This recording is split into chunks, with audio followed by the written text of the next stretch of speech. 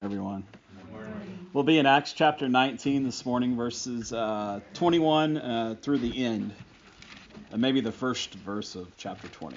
We'll talk about that.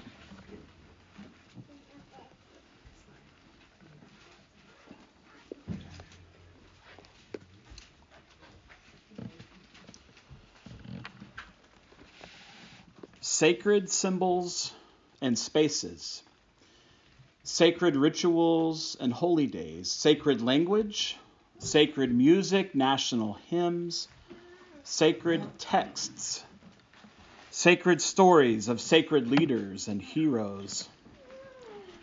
These sacred things are the elements of civil religion, according to New Testament scholar Michael Gorman.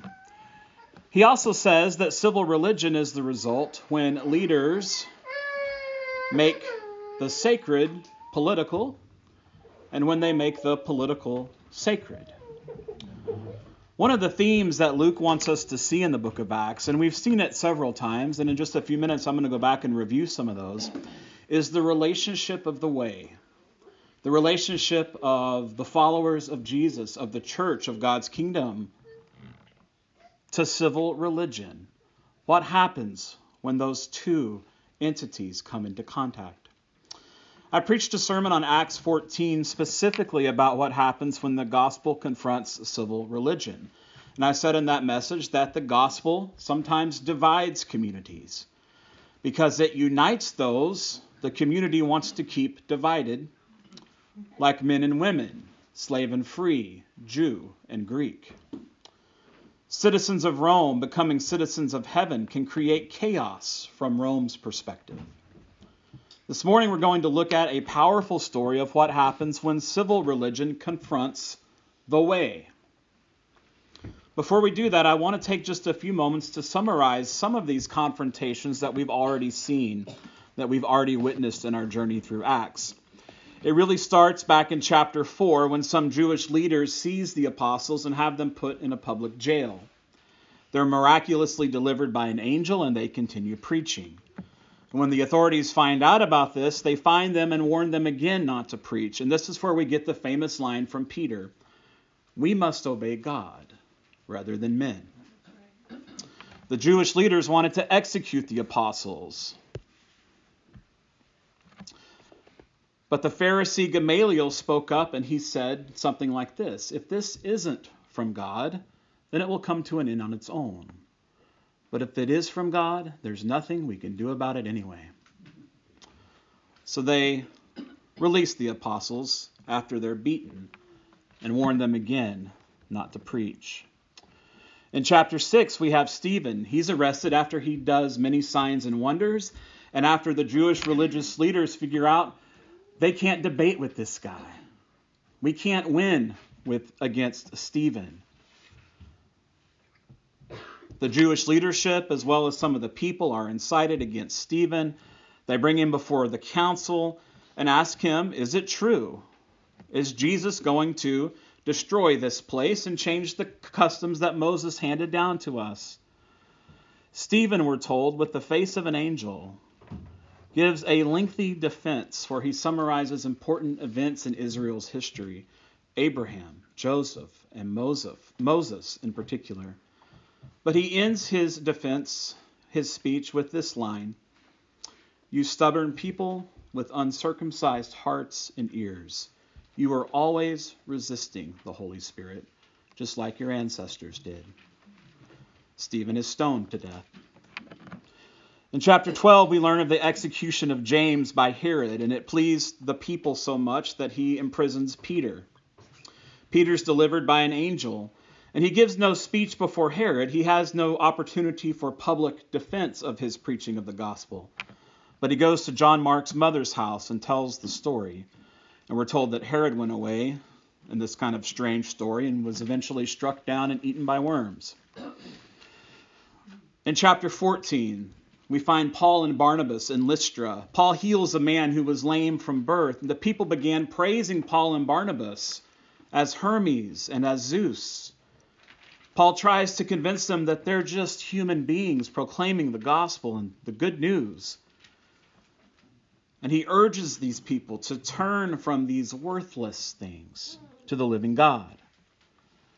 Then some Jews who had caused problems for Paul in other cities arrive and instigate the crowd in Lystra against them. They drag Paul out of the city, stone him, and leave him for dead. But Paul gets up. He goes back into the city, and he leaves the next day. In chapter 16, Paul and Silas are in Philippi. Paul exorcises a demon out of a fortune-telling slave girl. When her owners realize the financial impact of her deliverance, they drag Paul and Silas before the authorities, accuse them of throwing the city into confusion by teaching unlawful religious practices. The authorities have Paul and Silas beaten and thrown into prison. That night a great earthquake occurred, opening all the doors in the prison. Do you remember the story? The jailer wakes up, sees the doors open, and thinks the prisoners are gone, and he's about to commit suicide because execution was the consequence of letting your prisoners go. But Paul and the others do not flee, but they stay, prompting the jailer to ask that famous question, "What must I do to be saved?" He and his whole family were saved, and Paul and Silas are released the next day. More recently, in chapter 17, Paul and Silas arrive in Thessalonica. The Jewish leaders become jealous at the success of their preaching, so they stir up a mob against them. Not able to find Paul and Silas right away, they bring Jason, remember him, and some other believers before the assembly and accuse them of acting against Caesar's decrees by saying there is another king named Jesus. Jason and the others are then released after paying bail. Then in chapter 17, Paul is in Athens. He's not arrested or beaten or ordered not to preach, but we're told that his spirit was greatly upset because the city was full of idols. This brings us Paul's well-known speech at the Areopagus, or at Mars Hill, where he tells the Athenians that God is near to them, but not because humans have created him, but because he has created them. He urges them to repent in light of the coming judgment. In chapter 18, Paul and Silas and Timothy are in Corinth, testifying to the Jews that Jesus was the Christ. The Jews attack Paul and bring him before Gallio, the proconsul, on charges of unauthorized teaching. And if you remember this, Gallio really wants nothing to do with anything. He tells the Jews to handle it themselves. He wants no part of it. Now in chapter 19, Paul arrives in Ephesus. He helps some followers of John the Baptist complete their journey to Jesus. Then he preaches in the synagogue for 3 months until he's forced out.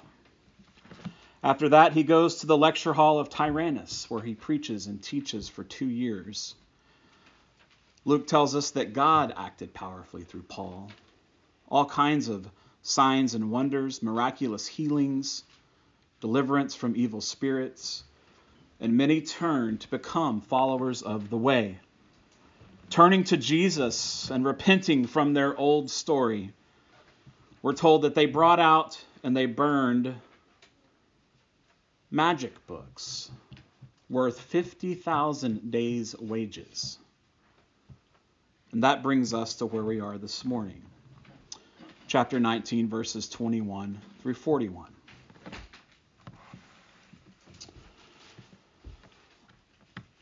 Now, after all these things had taken place, Paul resolved to go to Jerusalem, passing through Macedonia and Achaia.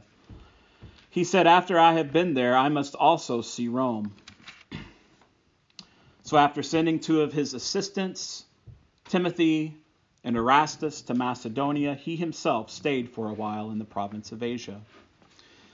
At that time, a great disturbance took place concerning the way. For a man named Demetrius, a silversmith who made silver shrines of Artemis, brought a great deal of business to the craftsmen. He gathered these together along with the workmen in similar trades and said, "Men, you know that our prosperity comes from this business, and you see and hear that this Paul has persuaded and turned away a large crowd, not only in Ephesus, but in practically all of the province of Asia, by saying, that gods made by hands are not gods at all. There is danger not only that this business of ours will come into disrepute, but also that the temple of the great goddess Artemis will be regarded as nothing, and she whom all the province of Asia and the world worship will suffer the loss of her greatness." When they heard this, they became enraged and began to shout, "Great is Artemis of the Ephesians!"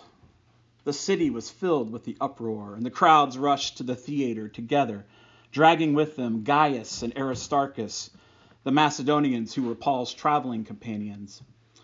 But when Paul wanted to enter the public assembly, the disciples would not let him. Even some of the provincial authorities who were his friends sent a message to him urging him not to venture into the theater. So then some were shouting one thing, some another, for the assembly was in confusion, and most of them did not know why they had met together. Some of the crowd concluded it was about Alexander because the Jews had pushed him to the front. Alexander, gesturing with his hand, was wanting to make a defense before the public assembly. But when they recognized that he was a Jew, they all shouted in unison, "Great is Artemis of the Ephesians," for about 2 hours. After the city secretary quieted the crowd, he said, Men of Ephesus, what person is there who does not know that the city of the Ephesians is the keeper of the temple of the great Artemis and of her image that fell from heaven? So because these facts are indisputable, you must keep quiet and do not do anything reckless. For you have brought these men here who are neither temple robbers nor blasphemers of our goddess. If then Demetrius and the craftsmen who are with him have a complaint against someone, the courts are open, and there are proconsuls. Let them bring charges against one another there. But if you want anything in addition, it will have to be settled in a legal assembly. For we are in danger of being charged with rioting today, since there is no cause we can give to explain this disorderly gathering. After he had said this, he dismissed the assembly. The story seems to begin, harmlessly enough, with Paul resolving in his spirit, or possibly in connection with the Holy Spirit, to go to Jerusalem. He's going to go through Macedonia and Achaia on the way, strengthening the churches there. Then he says, I must see Rome. The rest of Acts is about this decision. Will Willimon points out that Luke presents Paul's journey to Rome in a very similar way that he presents Jesus' journey to Jerusalem in the Gospel of Luke. And he says this, the Christian way, though not without suffering, is no solitary, melancholy journey, but a walk with Christ, who has not abandoned his faithful ones, like Paul, but will lead them through grief to glory. Part of this grief that precedes glory is the suffering Paul endures as his message confronts and is confronted by civil religion. Paul, having made this decision to depart Ephesus for Jerusalem and then Rome, sends Timothy and Erastus ahead to Macedonia. So while Paul's waiting to leave, a great disturbance takes place. Has anything ever happened to you like that while you're just waiting for something to come to an end? I think of the time we sold our house back in Nebraska. I don't remember if it was like the day we listed it. Like we had everything like nice and clean and neat and orderly. And the girls broke a window in the front of the house. Right? It's like while you're waiting for these things. My brother in Houston just purchased a new home, and then the hurricane came, or fortunately for them, didn't quite come. But it's always kind of while you're waiting, right, that these great disturbances break out. A silversmith by the name of Demetrius starts counting the cost of following Jesus, literally counting the cost. I said last week, right, like it's all well and good. You can challenge my theology, you can challenge my philosophy, you can challenge my psychology, but don't touch my wallet, right? So we just had that story. Someone's sitting there counting up how much those books were worth, and I wonder if it's Demetrius, because he's counting the cost for sure. He wants to know how much the turning of others is going to cost him. Again, it makes me wonder if he's not the one adding up the value of the magic book bonfire. Demetrius makes good money for himself and for others by making silver shrines. These would have been little replicas of the temple of Artemis. He gathers a group of businessmen who also profit from the Artemis cult, and he warns them that their prosperity is at stake because so many are turning to follow Jesus. And this would have been a powerful and persuasive argument, I'm sure, in the smoke and in the scent of the burning books. They agree with Demetrius and respond by becoming enraged, shouting, "Great is Artemis of the Ephesians." They can't seem to find Paul or anyone we've really ever heard of, so they drag 2 other followers of the way to the theater. The riot grows and continues there. A Jew named Alexander tries to speak, but only stirs up the mob even more. Finally, the city secretary or the city clerk. Now, this sounds like kind of a minor position. This would have been the highest ranking civil authority in the city. He reminds the crowd that they shouldn't worry, and that there are proper channels to go through if they want to pursue the matter legally. Some have read the story as having a negative outcome, that it's kind of a defeat for Paul and for the followers of Jesus in Ephesus. Paul wants to defend the gospel, but he can't. His brothers and sisters won't let him, and he has friends in high places who urge him to stay away from the theater. Not only does Paul not get to speak, but notice, no one does. No one gets the opportunity to proclaim the gospel in this 24,000-seat amphitheater. And there's really no resolution to the story. The crowd is dismissed, and Paul leaves for Macedonia. But what stands out to me, the only time a Christian speaks in this story is Paul's expression of his desire to go to Rome in verse 21. Everyone else who speaks in this passage is from the opposition. Yet in a strange way, the opposition speaks for Paul, and I think they have revealed that Paul has preached the gospel accurately and that they have understood what the implications are. So I want to take a look at what Paul's opposition say. And in doing so, I think that Luke wants us to see the answer to this question. Does following Jesus, does the way, present a threat to the state or to the civil religion? In fact, I'll go ahead and answer that question before I even show it to you. And the answer to that question, it depends. It depends on whose perspective you're looking from. Yes and no. The church, as it lives the life of Jesus, is a blessing and a curse in the face of an earthly kingdom's civil religion. The first speaker in this story is Demetrius. He understands what I call the lifestyle threat of following the way, of turning to Jesus. Demetrius understands the lifestyle threat. His prosperity and the prosperity of many others is derived from devotion to Artemis. He made little silver shrines. None have been recovered. Silver would have been typically reused rather than just buried or thrown away.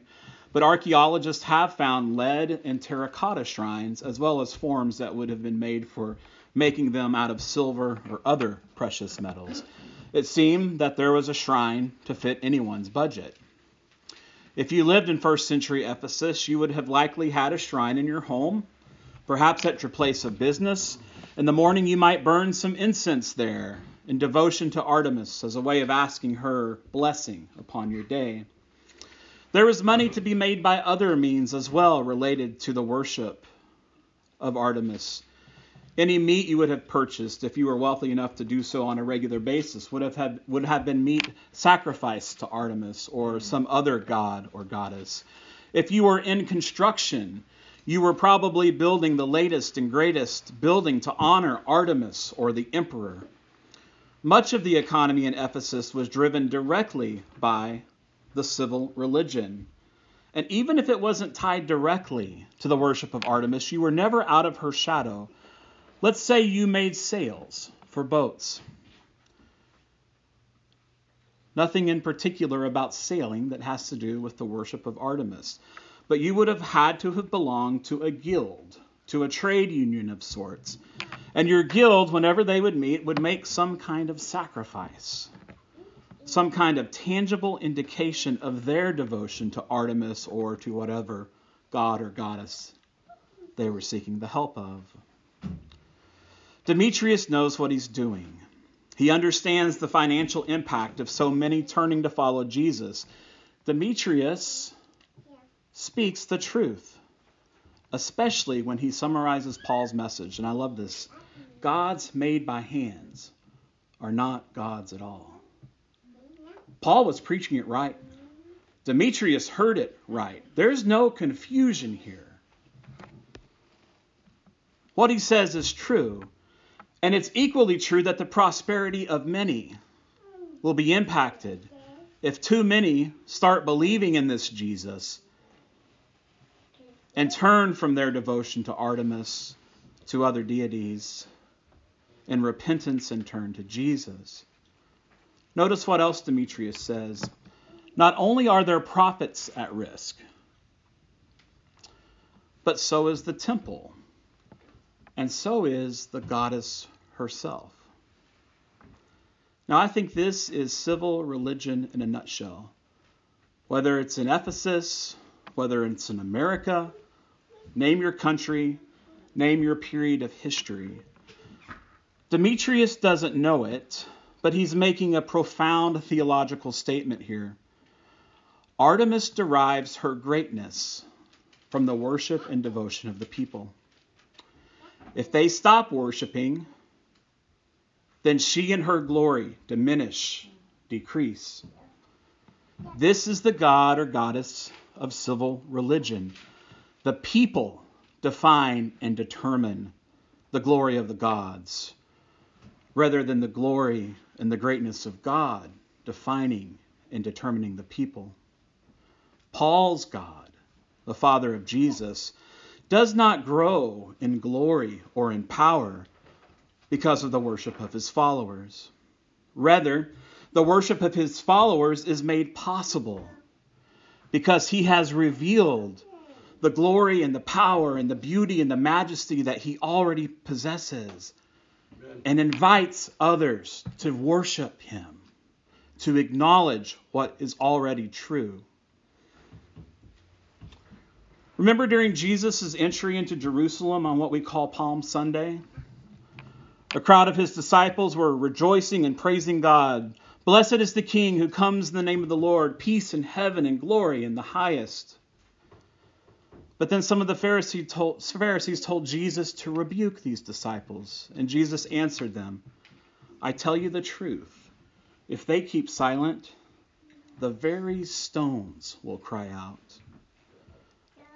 Our praise, our worship, our voices raised to God do not make him great. Right. We're simply invited to acknowledge his greatness. Amen. And if we don't, someone else or even something else will. Not so with Artemis, not so with the gods and goddesses of civil religion. If she loses the worship and devotion of her followers, her very existence is at stake. I called this earlier the lifestyle threat, and I didn't really explain that phrase. What I mean is this. What we see in this story is that Demetrius understands that following King Jesus and turning away from Caesar and from Artemis results in a lifestyle that will begin eroding away, chipping away at the greatness of civil religion. It's not a battle for power. Christians in Ephesus are not seeking some kind of political revolution won by who has the most money, the most weapons, or the most influence.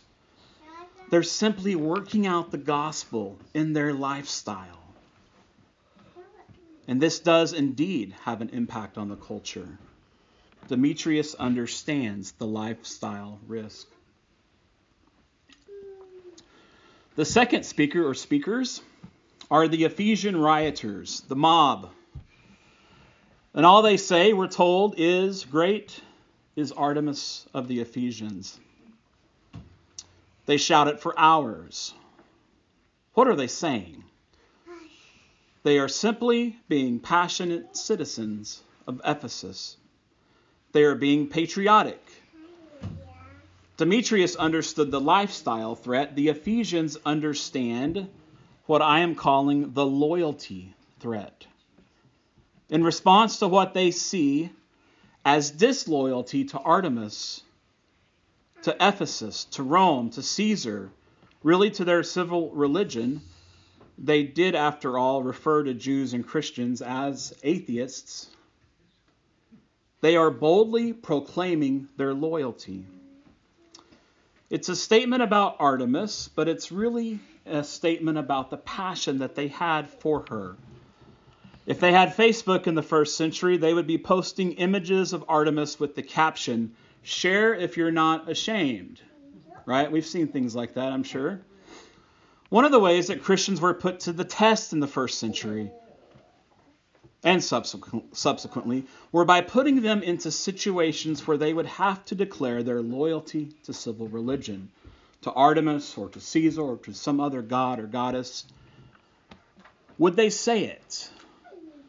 Would they even whisper, "Great is Artemis of the Ephesians," just to avoid the repercussions of not doing so, the consequences of being disloyal, of being unpatriotic? In preparation for these messages on Paul and Ephesus, I read a book, and I've referred to these books before. There's a series of them. This one was called A Week in the Life of Ephesus. They're a series of historical fiction works by New Testament scholars, experts in the culture and background of the first century. And they're written in order to teach the reader what life was like back then, to try to get us to use our imaginations to picture what would it have been like to live in first century Jerusalem or Corinth or Rome. What would it have been like to be a slave? And in this book on A Week in the Life of Ephesus, part of the story is this. There's a slave. His master is an influential high priest of Artemis in Ephesus. One of his slaves, a young man, has become a follower of Jesus somehow. And he has very largely stayed loyal to his master. And he works hard and does what he asks. But on occasion, he has been unable to obey completely because of his devotion to Jesus. He's been unable to declare his loyalty to the civil religion. His master uses his slave's perceived lack of patriotism in a very disturbing scene as an opportunity to teach his son how to beat a slave into submission. A day or so later, the master's wife, who has compassion on him, asks the slave, "Can't you just go through the motions of worshiping Artemis? Can't you just say it, even if you don't mean it? Can't you just go through the motions?" Listen to his reply. The slave says, "My master's gods have never cared for slaves. Artemis cares for the free citizens of Ephesus and watches over the wealth of the cities and the nobles who have entrusted their riches to her house. She owns many slaves who spend their lives working in her temple and on her vast estates. Augustus and Rome have been prolific gods in creating slaves out of free persons and ensuring a master's rights over his property even when that property is a human being like them. And how many slaves like myself have perished for nothing more than an hour's entertainment in honor of Augustus or Vespasian? But the God of Jesus is very different. He cares so much about his slaves that his own son took the form of a slave, spending his life in service to others, dying the death of a slave, nailed to a cross, so that they might live forever. And not just freeborn people, but the slaves as well. God restored his son Jesus to life on the first day of the week, confirming his promise that no one who follows him will be held by death, but will live with him forever. The slave understands why he can't just go through the motions, why he can't just say the words to avoid the repercussions. The Ephesian mob understands the importance of declaring loyalty to the civil religion, and the followers of the way understand the impossibility of doing so because of their loyalty to King Jesus. The third speaker is Alexander, pushed forward by the Jews. Now, technically, he doesn't get the chance to speak, but he really wants to.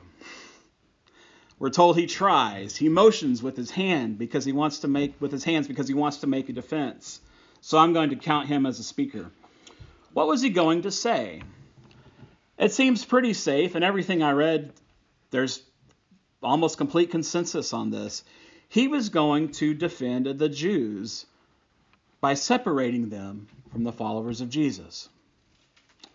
Remember that Jews and their worship, their way of life, were protected under the law.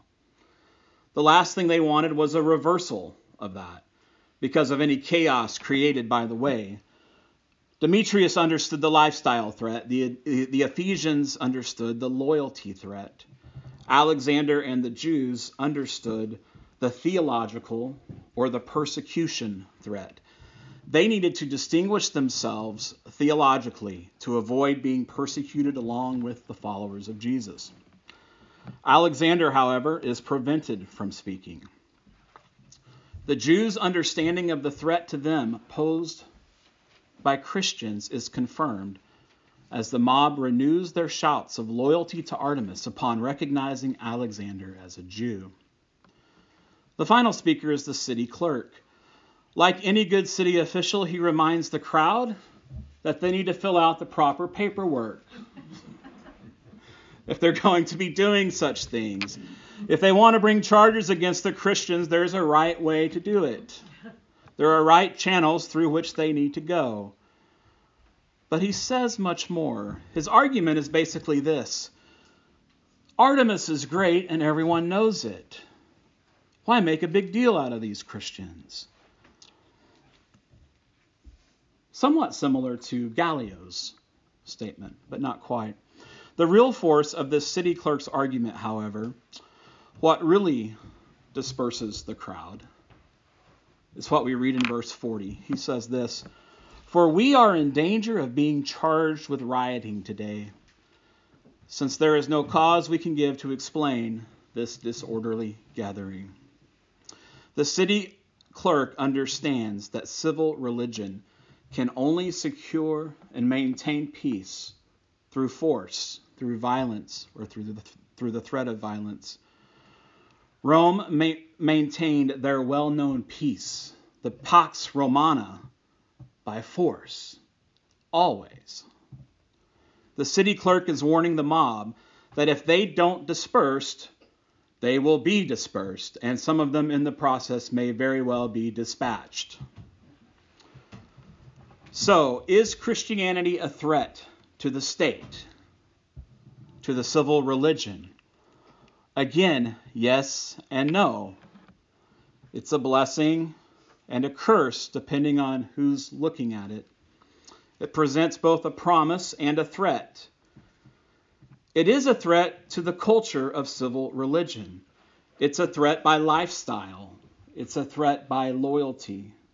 And it's a threat by theology. Where civil religion maintains a facade of peace by force, Christianity promises a peace that comes by Jesus who suffered violence. Let's go back and consider Demetrius and others like him. Again, he speaks the truth. So what are his options? Well, one is to continue discrediting and stirring up trouble for the Christians. And if Rome doesn't crack down on him first, he may get Rome to act. He might get Paul and some of his followers imprisoned and maybe even executed. History tells us that these kinds of things happen from time to time. But rather than quieting Christianity, it almost always promoted its spread and its growth. What else can Demetrius do?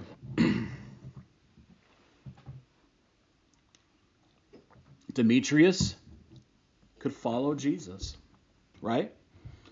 He can believe what Paul and the others are saying. Yes, but this will cost him his livelihood. Perhaps he has a large family to care for. Perhaps it will bring shame on him and on them. Perhaps his former friends and associates will ostracize him, making him unable to do any work at all in the city. This is where the church, as it relates to the state, can be a blessing and source of promise. If Demetrius or someone like him chooses to follow Jesus, who's going to take care of him when he can't feed his family, when he can't find a job? Why, his brothers and sisters in Christ will, according to the pattern we've seen in Acts. Are we in a different place today? 2,000 years almost removed? Thousands and thousands of miles away? Are we in a different place today? I don't think so. Following Jesus, even in the United States, will present a risk to you and a threat to our civil religion. And it doesn't matter from that perspective who resides at 1600 Pennsylvania Avenue. It matters who resides in your heart and where you will reside for eternity. That's where our hope is. That's where the promise is. For those of you who have already settled that question, it's imperative that in the chaos of our world today, which I can only imagine will increase as we get closer and closer to Election Day, it's imperative that we live out our allegiance and our loyalty to Jesus as our King. Make sure no one's confused about who we follow. Follow him. Serve him. Love your neighbors as you love yourself, like Bill reminded the kids this morning. Love your enemies. Turn them into neighbors. Be a blessing. Point to the promise that you have found in the gospel. Continue in your faith. Endure and overcome. Amen. Would you pray with me?